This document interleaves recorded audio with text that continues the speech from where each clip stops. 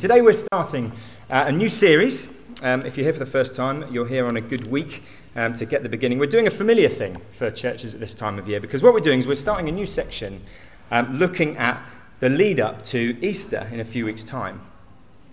And this morning specifically, we're diving into Matthew's account of what we call in church circles the Passion narrative, the life and events of Jesus leading up to his death on the cross. And to give a bit of context to this passage that we just had read, verses 1 to 16 of chapter 26, we need to know that for the last few chapters, Jesus has been teaching his disciples specifically about the fact that he will bring about his kingdom by going to the cross. We've had a few chapters of specific teaching about what his kingdom's going to look like, how you get ready for it, and how it's going to come about.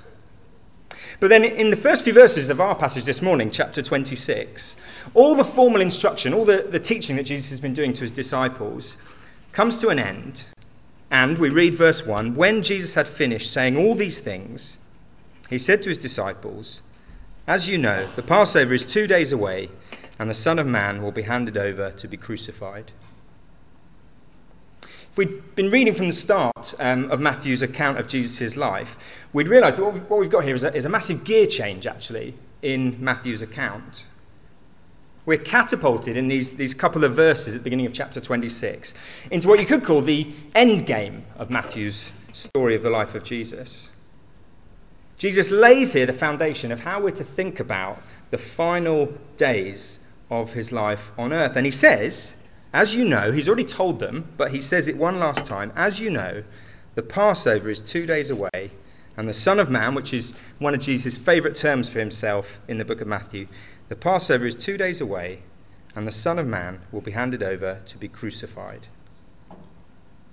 It's a pronouncement that he makes that steers, I think, everything that we should think about what's going on in the next few chapters. Everything that we should be thinking about as we come each Sunday, hopefully, in the build-up to Easter. In the following weeks, the next Sunday mornings, hopefully in the days in between as well, the build-up to Easter. Because what follows is a series of incidents, a gathering of pace, a building up to Jesus' arrest and his trial, which basically flesh out that statement that Jesus makes in verses 1 and 2. The Son of Man will be crucified at the ultimate Passover. So with those words ringing in our ears, we see therefore in our passage this morning, just verses 1 to 16 we're going to look at, we see people making preparations for Jesus' death. And I don't know if you noticed, but there's meaning hidden everywhere in the passage if we look for it. Did you notice throughout the passage? Just scan down at the verses with me. You've got the chief priests, verse 3 onwards, beginning to plot and scheme to finally put an end to Jesus and the stir that he's caused. There's a deep irony, I think, there, as an aside. The people, the chief priests who should be preparing the lamb for the Passover, that was part of their job as the chief priests, they're preparing to kill Jesus instead. Jump down to the end of the passage, verse 14, and a couple of verses there. We see Judas, who again, we're told, the one called Judas Iscariot, one of the 12, verse 14, we see him again, with tragic irony, plotting to hand Jesus over, seeing an opportunity to betray his friend. And all the way through, with these other schemes and plans, we see Jesus elaborating on what he says, fully in control, fully aware, preparing, walking his path to the cross, with purpose, with resolve, getting ready for Easter.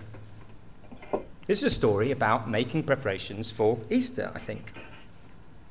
And I don't know how you prepare for Easter. I sort of think Easter's kind of like Christmas's more introverted baby brother, isn't it, in some ways, in our society? I mean, there is a lot around cream eggs, hot cross buns. I don't know about you, we're hoping the weather might eventually turn. We're hoping the school holidays match up with the actual Easter weekend.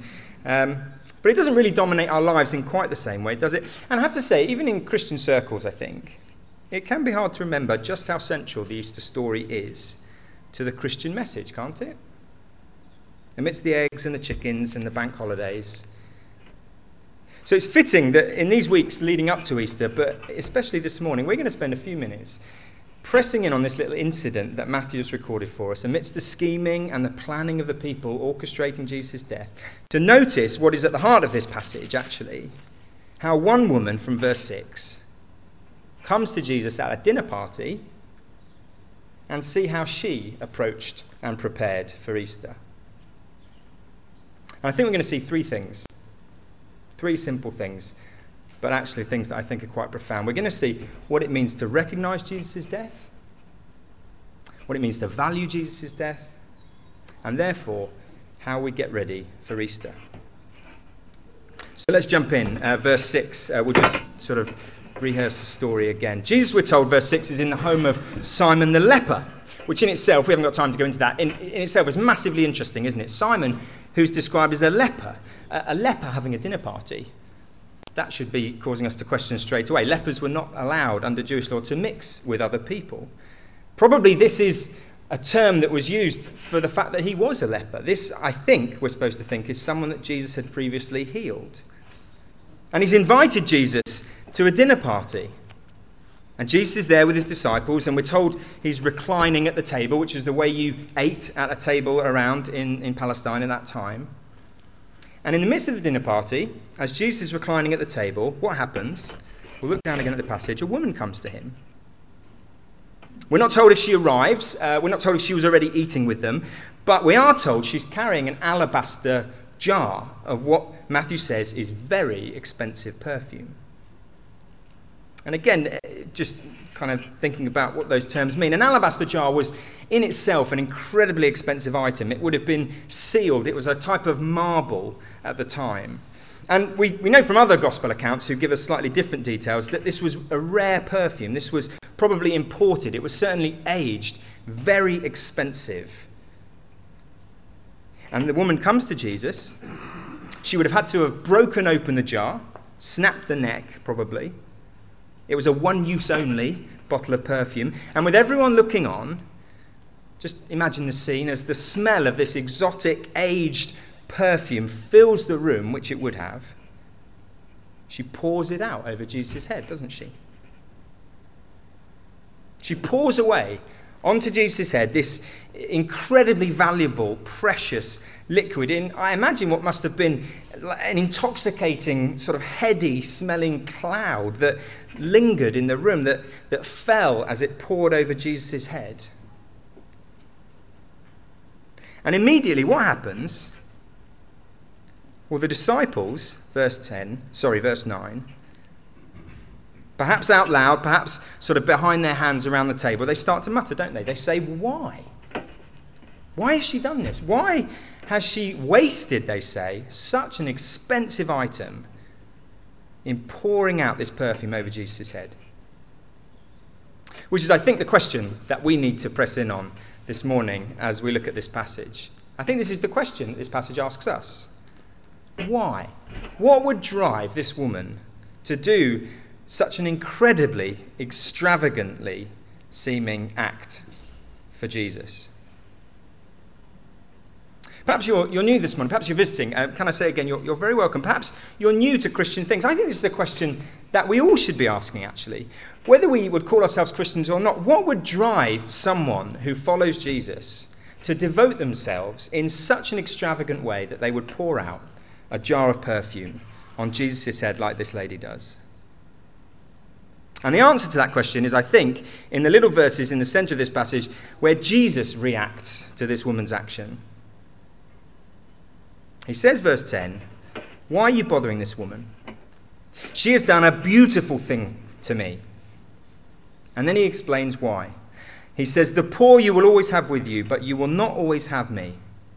When she poured this perfume on my body, she did it to prepare me for burial."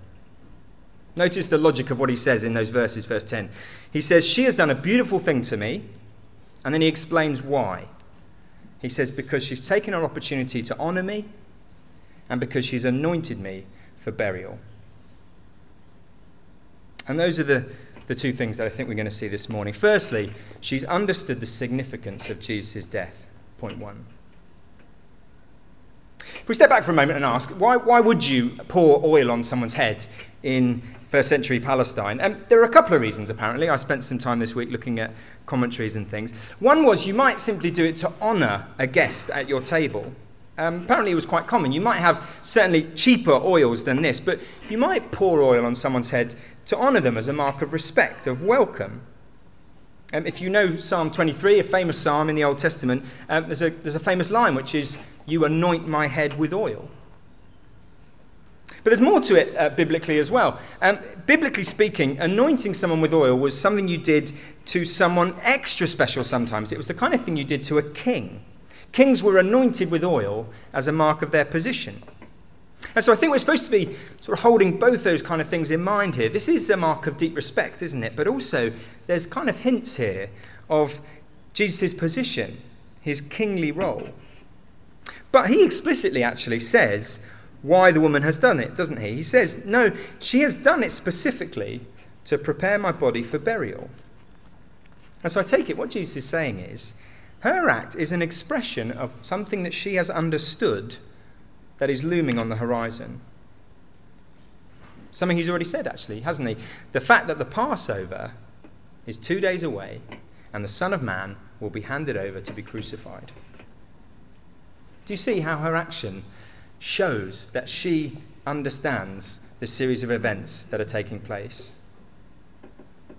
The Son of Man will be handed over to be crucified. We'll have to wait till next week, actually, to get to the heart of what that phrase means, what the Passover is all about.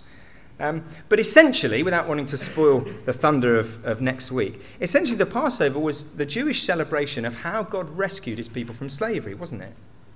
It was about how God rescued his people from the land of Egypt through the death of a lamb to pay for their sin. That's what Passover was.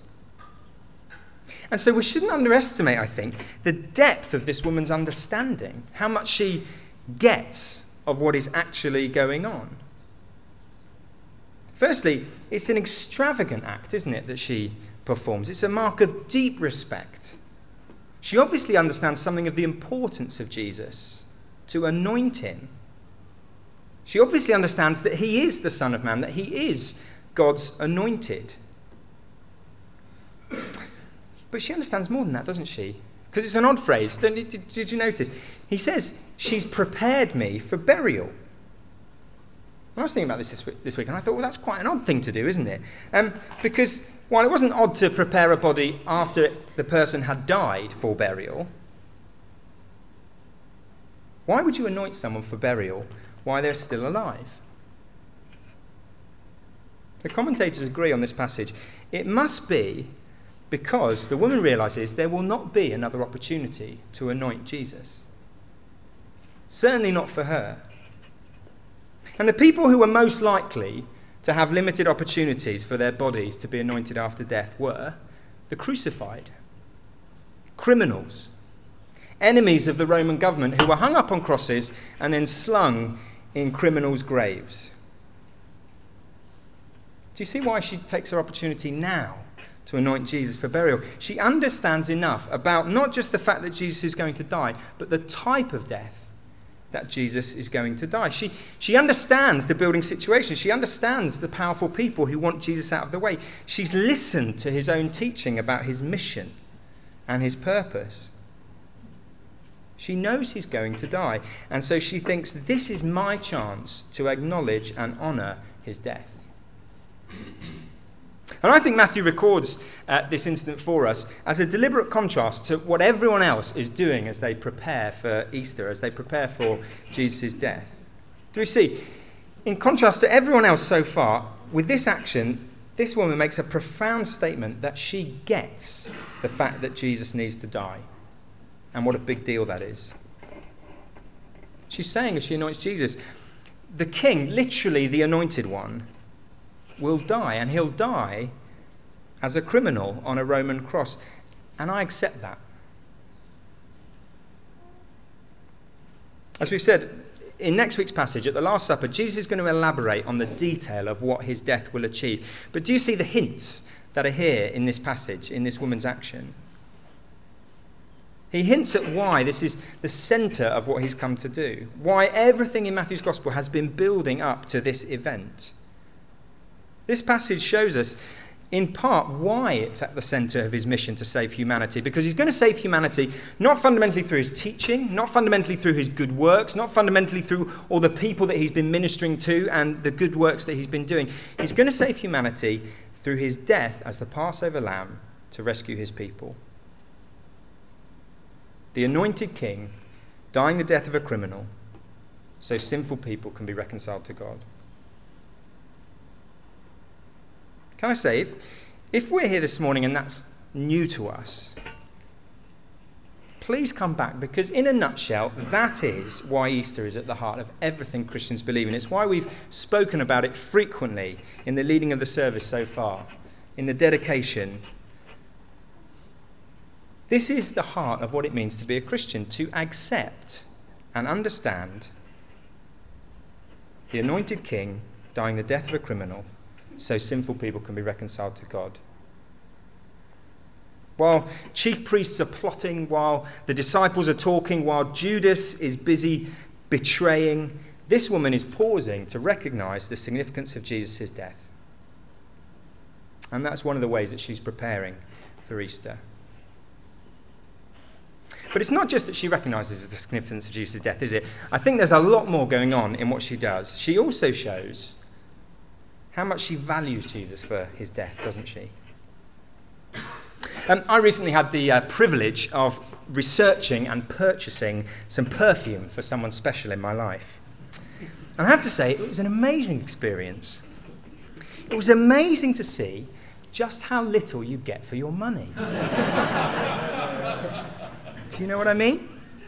50 mil of this particular perfume, 50 mil, which in my head is, that's a generous shot of whiskey, right? Over £50. That's £1 per drop. And that meant that my incredibly generous gift, when it came with also some very helpful suggestions about how the perfume might want to be used. Maybe just one spray at a time. Maybe only for special occasions, perhaps. 20-year anniversaries. Maybe we could add some water just to kind of make it go a bit further. They say romance is dead, don't they? But you see, the thought of pouring it all out in one go, of using that perfume, that precious liquid, in that way, it seems crazy. It would have seemed crazy to me. There's something about expensive liquid, I think, simply being poured out. I don't know what it is about pouring, but it screams opulence, doesn't it? It screams extravagance. It screams over-the-top, lavish behaviour. And we're told elsewhere, again in some of the other accounts of this incident, this perfume was probably over a year's worth of wages, maybe a minimum of £20,000 in today's money, probably more. I did a quick bit of research online, actually. This perfume would have been in the top 10 most expensive perfumes in the world now, given current value. If you want to know what the most expensive ones are, ask me afterwards. I'm saving up. But that's essentially what the disciples say, don't they? Let's go back to verse 8. What do they say when they see the woman pouring out this perfume? They say, verse 8, why this waste? This perfume, they say, could have been sold for a high price. You could have got so much for this perfume and given the money for the poor. Think of what you could have done with this money, they say. And let's just pause. Let's, to begin with, think the best of the disciples for a moment. We could say, on one level, it's not a bad question, is it, that they ask? Firstly, it's practical, isn't it? Just like me with my one spray rule. Don't you realise what this is worth? Don't you know what else you could do with this money, with this perfume? It's a practical question. Secondly, though, it also seems like an obedient question, actually. We jumped in at chapter 26, but if we were to flick back to chapter 25, we'd see the last piece of teaching that Jesus has given the disciples was to care for the poor. Go back and read that this afternoon, maybe. In fact, he said specifically, in caring for the poor, you honour me. So surely this can't be just Jesus giving us an excuse to take all our money and rather than giving it to CAP or something to help the poor, going off and buying Christian Dior in bucket loads. But again, we need to listen to what Jesus says, don't we, about this incident? Because actually he shows us, no, the disciples have got it completely wrong, even thinking the best of their intentions. What does he say? He says, why are you bothering this woman? It's really lovely, isn't it, the way he defends her. Leave her alone, he says. She has done a beautiful thing to me. And then he explains what that means. What does he say? He says, the poor you will always have with you, but you will not always have me. Do you see what his logic is there? He says, no, leave her alone. Stop bothering her. If you really cared about the poor, disciples, there are always opportunities to help them. And I take it, you should. He's already told them that. But do you see what he's saying? He's saying, no, disciples, if that's what you value, helping the poor, there's nothing stopping you. You can do that any time you want. The question I want to ask you, though, he's saying, is how much do you care about me and my death? What value do you attach to that, disciples? Again, pull back from just this incident with the disciples. The passage as a whole. We see, don't we, all these different people preparing for Jesus' death. But as they prepare, we see hints of the kind of things that they are valuing. You have the chief priests, verses 3 to 4. They're desperate to be rid of Jesus because basically he's upsetting their power and influence. The way they want to get rid of him even, they want it to be in a way that will not cause a riot among the people. You have Judas at the end of the chapter, verse 14. Judas, who values 30 pieces of silver, the Old Testament price of a slave. That's what he thinks Jesus is worth.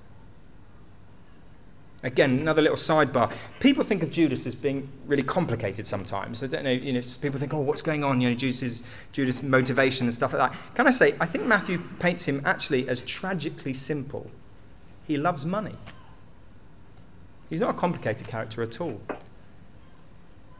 So you have the chief priests, you have the Judas, you have the disciples. And the disciples, they see this extravagant love for Jesus as what? What do they say? They say it's a waste. What a waste to pour out this perfume on Jesus' head. The passage actually says they're indignant. It's quite a strong word. Do you see? It's almost like blasphemy to them to see this money being poured away. To see something that should be treasured and reverenced like money thrown away in an extravagant gesture. Do you see all these people showing what their hearts value, what they treasure, and then we have this woman literally pouring away her most valuable possession because she's realized the true thing of value as she stands in the presence of Jesus. I take it this action is showing us if Jesus' death isn't at the heart of everything he's come to do, then the disciples are right. It is a waste, isn't it? If our state before God is not really as serious that we don't need Jesus to die in our place as a Passover lamb, then pouring away such a valuable possession is madness.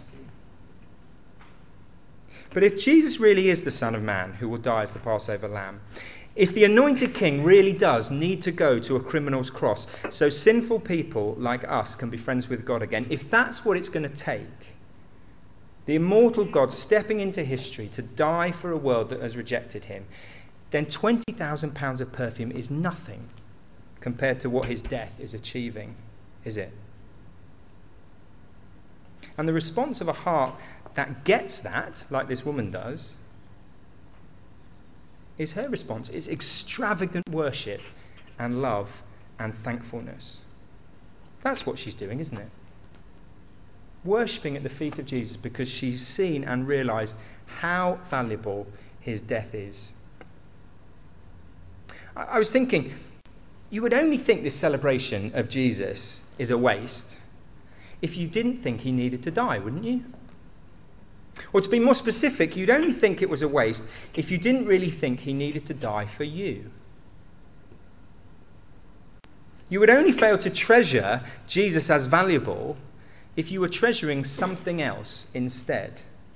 as I take it the other examples in this passage are. And notice how lovely as well Jesus' response is to someone who understands and appreciates his death. What does he say? It's great, isn't it? He says, she's done a beautiful thing to me. He says, this is what pleases me. He says, this is what gets me out of bed in the morning.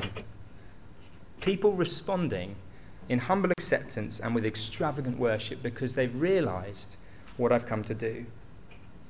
And he says more, doesn't he? Verse 19, I love it. He says, truly I say to you. This is his favourite phrase in Matthew's Gospel, when he says, this is really the important bit. Truly I say to you, wherever this gospel is proclaimed throughout the world, what she has done will also be told in memory of her.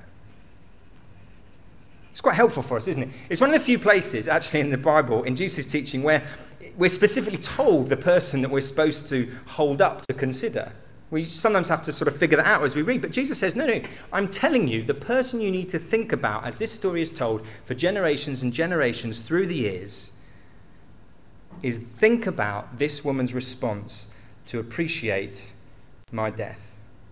Think about this heart of thankfulness and love in light of what I've done. This is an essential part of the gospel message, he says. It's actually, it kind of echoes a familiar phrase at the end of Matthew's gospel where Jesus talks about the gospel being proclaimed in all the world. He uses the same phrase here. When this gospel is proclaimed, make sure you remember what this woman has done.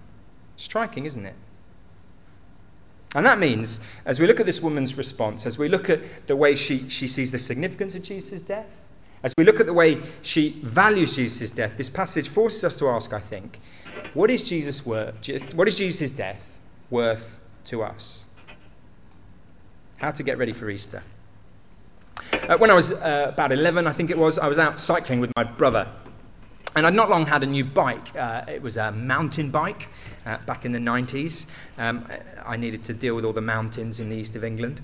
And I was out cycling with my brother, and something happened. I can't quite remember what, but on a road I lost control and I slammed on my brakes, specifically my front brake, and I careered over the handlebars, as you do when you do that.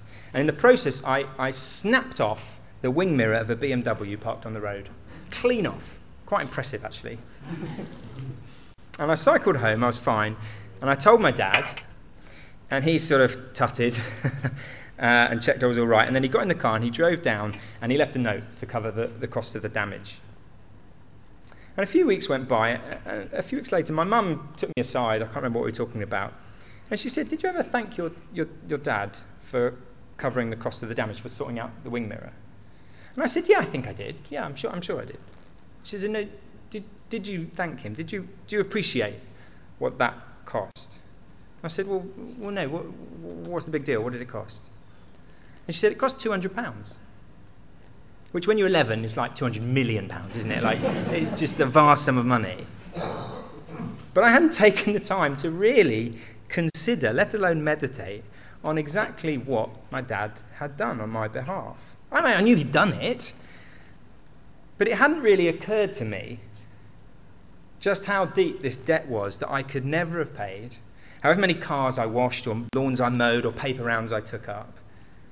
I just thought, he's my dad. It's his job, isn't it? It's what he does. But how often is that the way we approach the familiar story of the cross?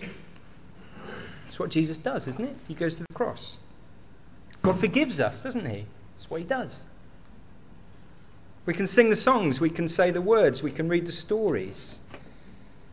It's easy to be pragmatic when it comes to worship. It's less easy, isn't it, to be truly passionate. It's easy to go through the motions, it's easy to do the things, it's easy to say the words. But passion and love for Jesus, actually, this passage shows us, it shows the extent to which we've really understood and accepted his death for us. A couple of cautions, I think, to this passage. I don't think this is teaching us what some people have dubbed the debtor's ethic when it comes to Christian living. That's something that would say, Jesus has done so much for you. What are you going to do for him? As if the way we serve Jesus is like we're kind of constantly trying to pay him back for what he's done. I don't think that's what this is saying at all. This is not a call simply to do more for Jesus, sort of out of guilt because we feel bad about what he's done for us. That's not the way grace works. We don't live for Jesus to pay him back. But we mustn't miss the challenge that is in this passage, which is, I think, that the state of our hearts towards Jesus will be shown in the measure of our devotion. Because at the end of the day, worship, and I mean that in the broadest sense, okay, not just singing, but living, serving, honouring. Worship is all about what we value, isn't it? We worship what we love. And honouring, accepting, living for Jesus in that sense is always costly, like it is for the woman in this passage. Because if we want to treasure Jesus, we have to break open and pour away all the other things that we might naturally treasure. Our time, our money, our love of self. As I was preparing this week, I was struck again by the indignation of the disciples. You see, they can't abide seeing Jesus approve of this waste of money and resources. And it made me think how often, actually, I do resent even the things that I give to Jesus. Do you know, I do the stuff, but I resent it. Usually it is my time, my money, my weak attempts to be godly. How often they're done half-heartedly through gritted teeth, because actually those are the things that my heart really worships. And I give them over kind of with a clenched fist. But another caution here, the answer is not simply to try and whip ourselves up into giving more for Jesus. The answer in this passage is to look again at the cross as we prepare for Easter. To come afresh to the treasure and the value and the love for Jesus, for who he is and for what he's going to do as he dies as the Passover lamb. Like a gardener, it's not simply enough to pull up weeds, to spot the idols in our life that we are worshipping and treasuring. You need to put something in their place. You need to plant something new. You need to cultivate it. And as it grows, it will squeeze out all the room for all the other weeds to grow. Coming afresh as we prepare for Easter to the death of Jesus and letting that grow large again in our vision. That's what will turn half-hearted, pragmatic devotion into loving, passionate praise. If you're anything like me, there's always tomorrow to do that, isn't there? Tomorrow I'll spend some more time thanking Jesus. Tomorrow I'll have an extra 15 minutes to meditate on his grace. Next week I'll pause to consider where I place my value in life. The things that squeeze out my capacity for loving Jesus. I don't know about you, my heart is so often cold, my worship is so often feeble because I obsess and I worry and I covet so many things that aren't Jesus. And if that's you as well, can I say this passage is not just a challenge, it's a comfort, isn't it? Because the fact that Jesus includes this story in all the busyness of preparing for his death shows that Jesus knows we need reminding. He knows our hearts are cold.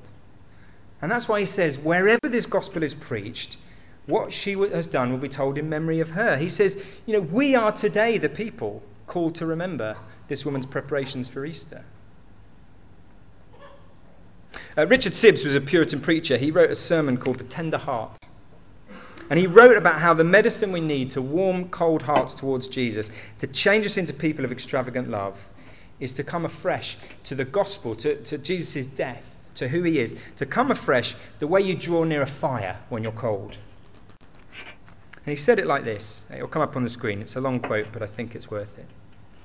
He said, "I am sure nothing will melt the heart of man but the blood of Christ, the passion of our blessed Saviour. When a man considers the love that God showed him in sending of his Son, and doing such great things as he has done in giving of Christ to satisfy his justice, in setting us free from hell, Satan and death, the consideration of this melts the heart and makes it become tender. What? Has the great God of heaven and earth sent Christ into the world for me? Humbled himself to death of the cross for me? This consideration cannot but work love to God again. For love is a kind of fire which melts the heart." Next week our passage is going to press in deeper on the meaning and depth of Jesus' death, the heart of the Passover. We're going to take the Lord's Supper, which means we've got a week before then to start preparing. And I take it that's what we're called to do in light of this passage. So why not have a think? How can we do that this week? Remember the significance of Jesus' death, humble acceptance, and celebrate the value of Jesus' death, extravagant worship. Should we bow our heads? I'm going to pray for us.